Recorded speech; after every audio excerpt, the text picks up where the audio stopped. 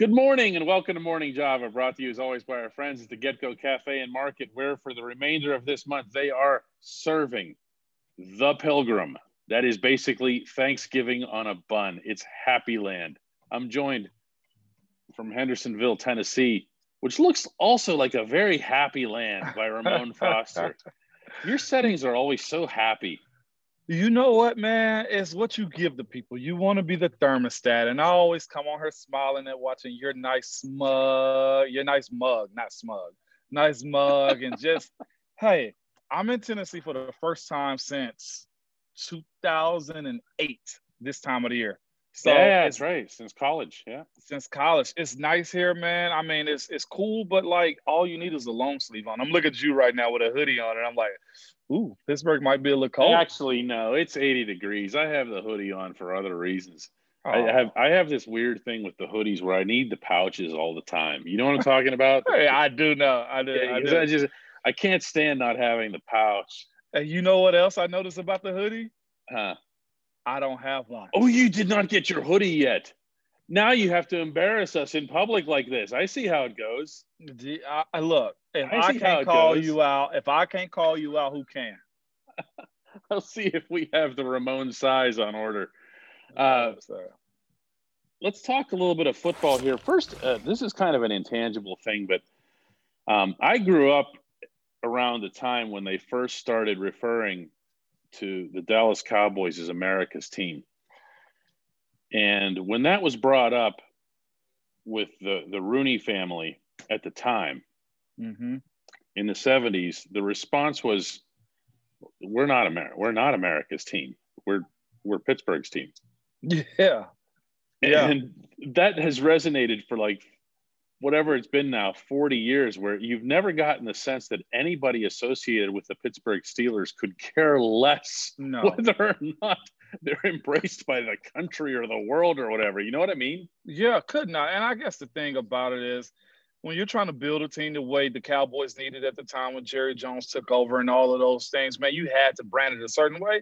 And it stuck. They're not a bad team. And, you know, if we're talking about early 90s, they're a really good team. And they've done a lot of Troy awesome Aikman stuff. years, yeah. Oh, my gosh.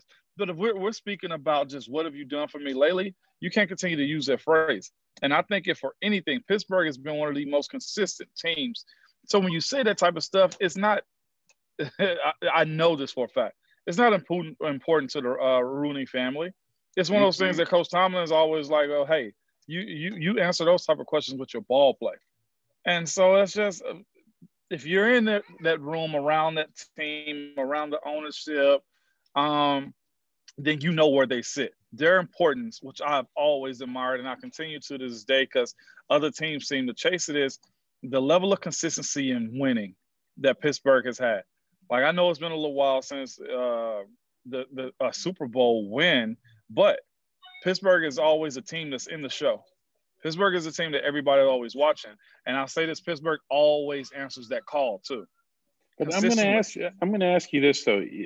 And obviously I completely agree with you about the nobody associated with the Pittsburgh Steelers caring if they're this or that.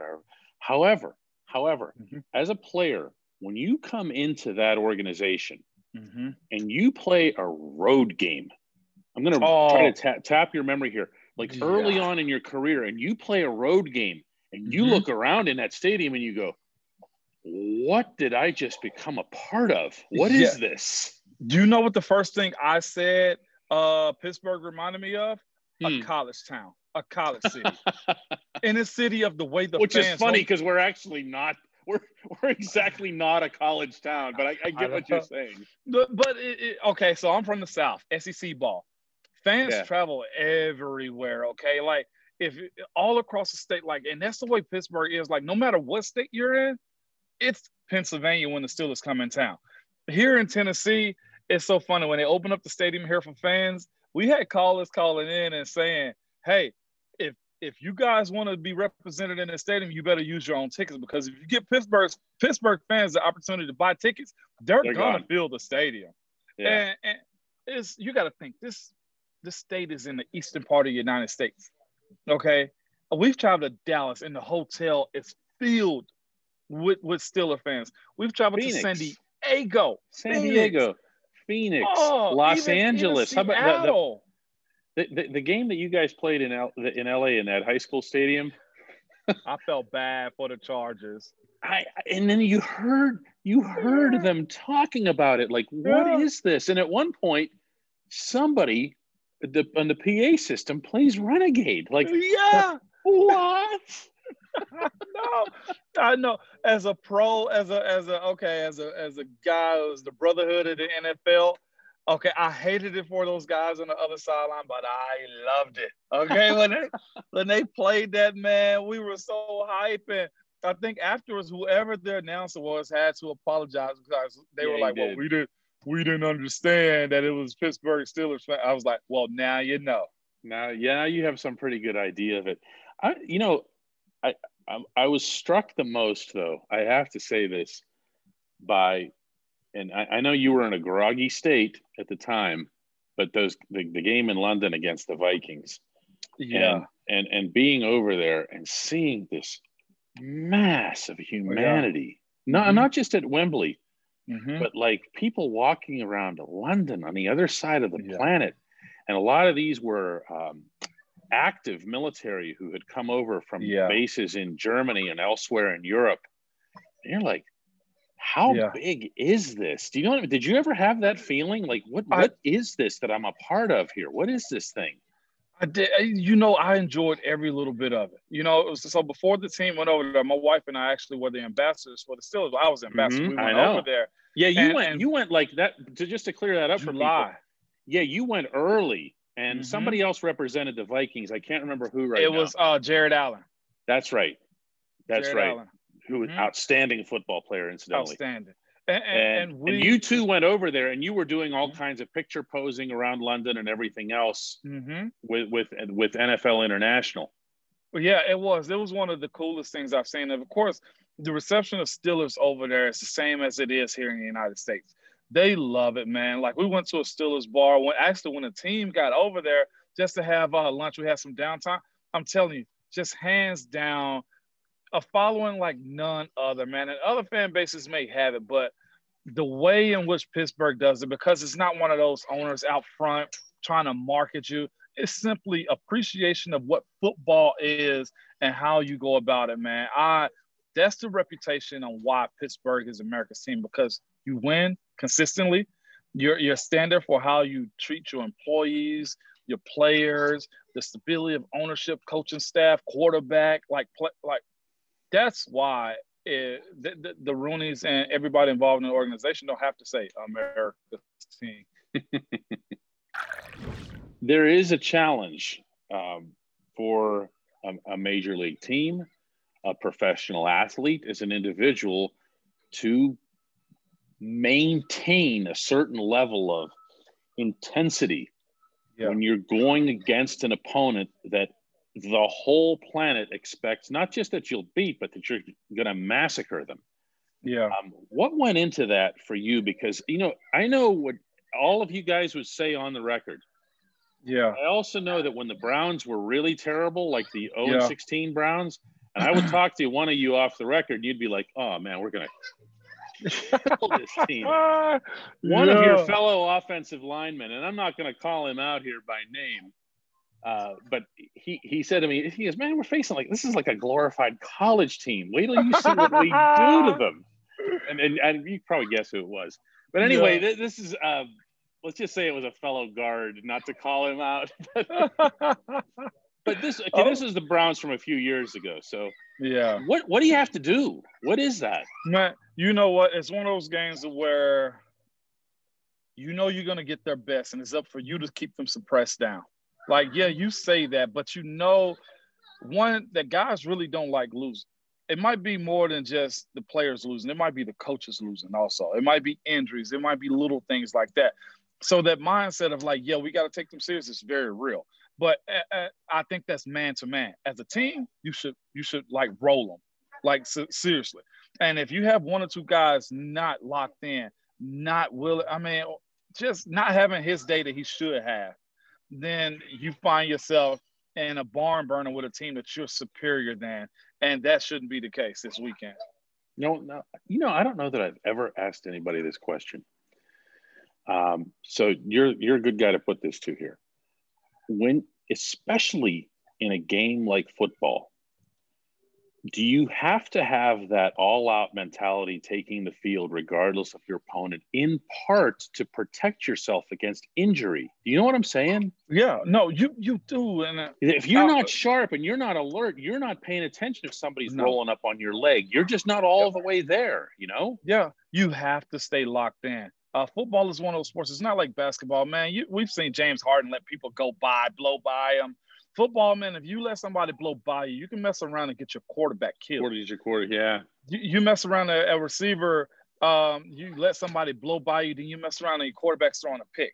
Or your DB, if you're just out there chilling and relaxed. Like football is one of those sports. If you say something, you got to do that. If you commit to playing football, you got to commit to every single game, every single play.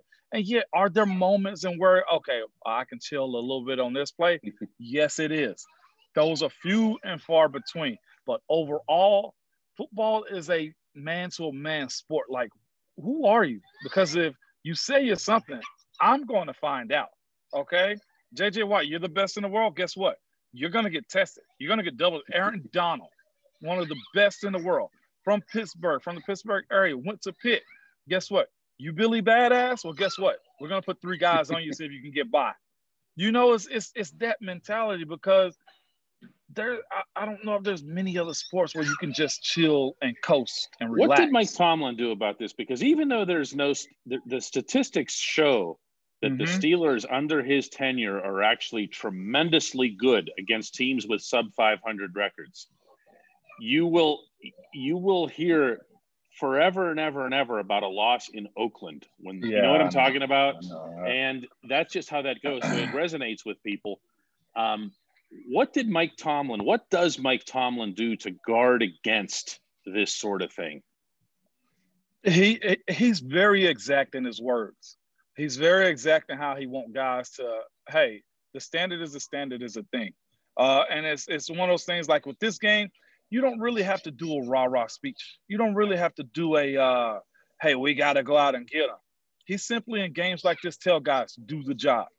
And that's one of those ones where it's like, hey, handle business. We'll get back on this plane and go home as quick as we can. But if you don't, it's going to be hell to pay. And that's one thing that you know how you can say something to somebody and they get it? You know, like you say something to your kids.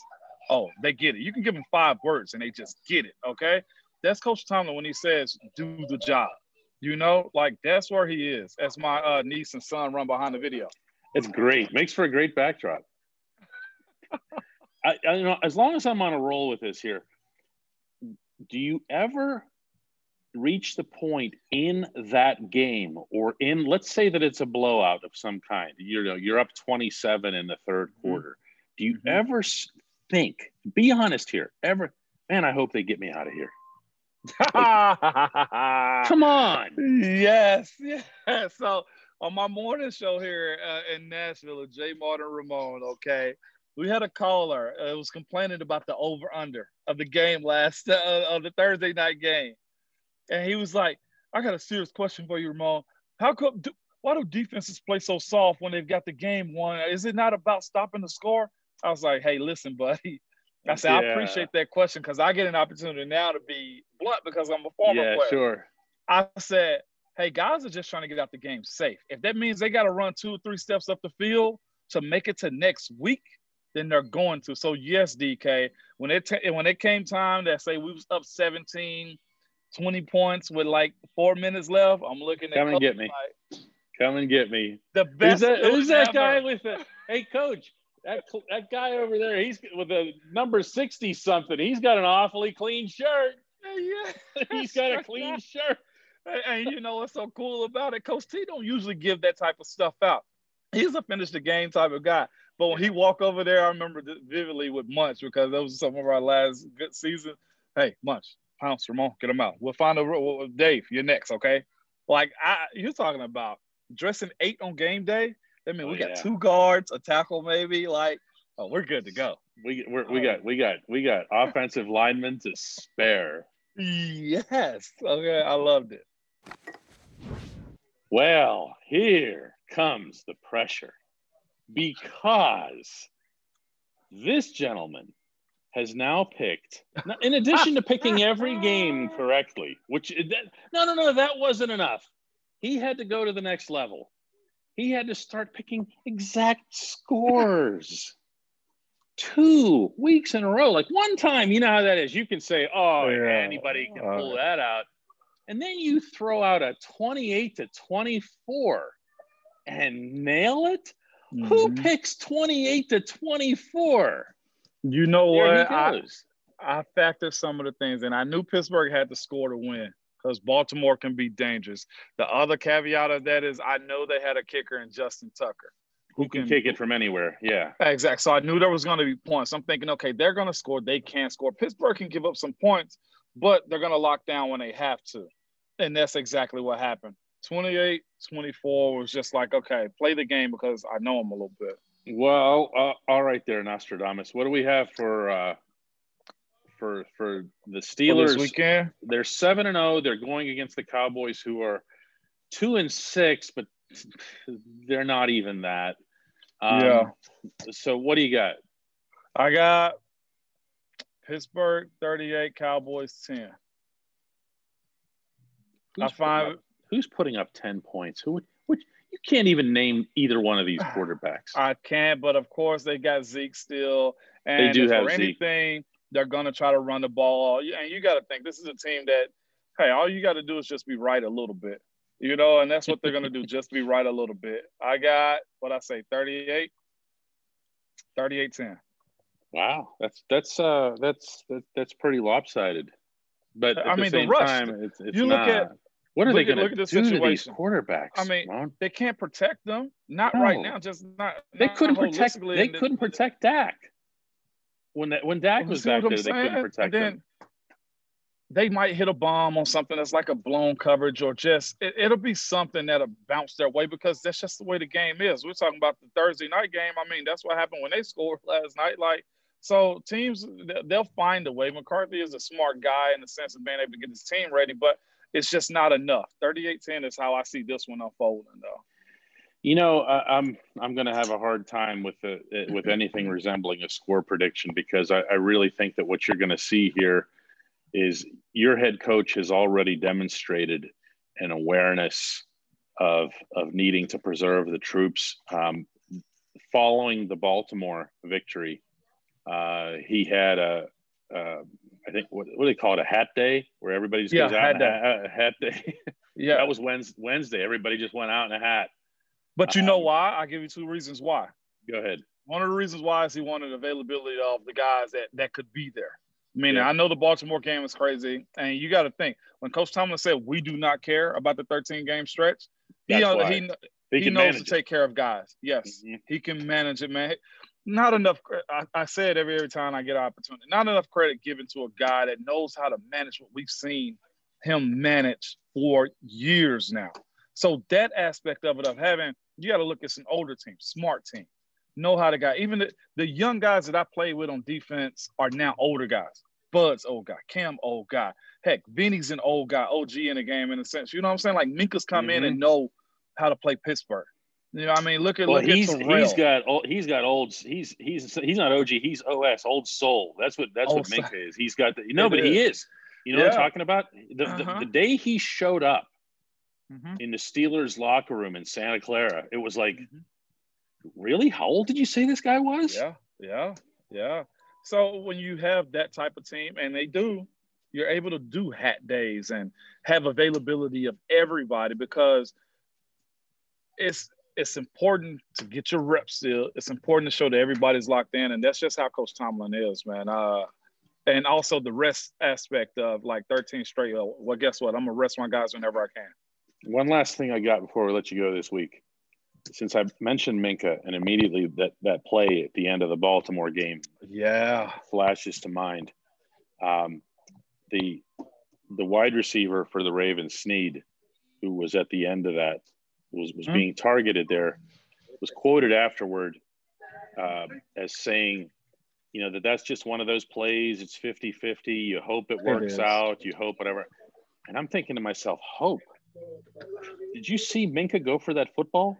No, Minka was trying to win the game. I got a He wasn't B over hoping. here. He wasn't hoping. I don't mean to No. parse. That's often not fair. But sometimes the body language tells you something. And in talking to Minka yesterday, he said flat out, he goes, ball's coming my way. I'm just thinking, win the game. Win the game. Exactly. No. Minka was deliberate. Like, his hands was up like he was trying to catch the ball. Oh, yeah. Fans on social media was like, knock it down. Minka's like, nah, I'm trying to get all pro again. You know, like, that was intentional, which is why I'm so glad they didn't put that in the ref's hands, man. That could have gone any way, and that was just ball players being ball players, DK. The kid is special. The kid is as close to Troy-like as we can get, man. And they had him. You mentioned Troy-like. You know he was out for the victory formation? Yeah, you know why? Why? Because he's an athlete. Minka is he'd a be ball he'd be the one. Yeah, he'd be the one that would be running back 95 yards to chase the guy down. Exactly. So going all that's what DK happened. Metcalf on him. You feel me? So yeah. No, it's we'll How see. exciting. 8-0, huh? 8-0. 8-0. Maybe. Don't know. Maybe. No, not maybe. As Mike Tomlin says, do the job. Right.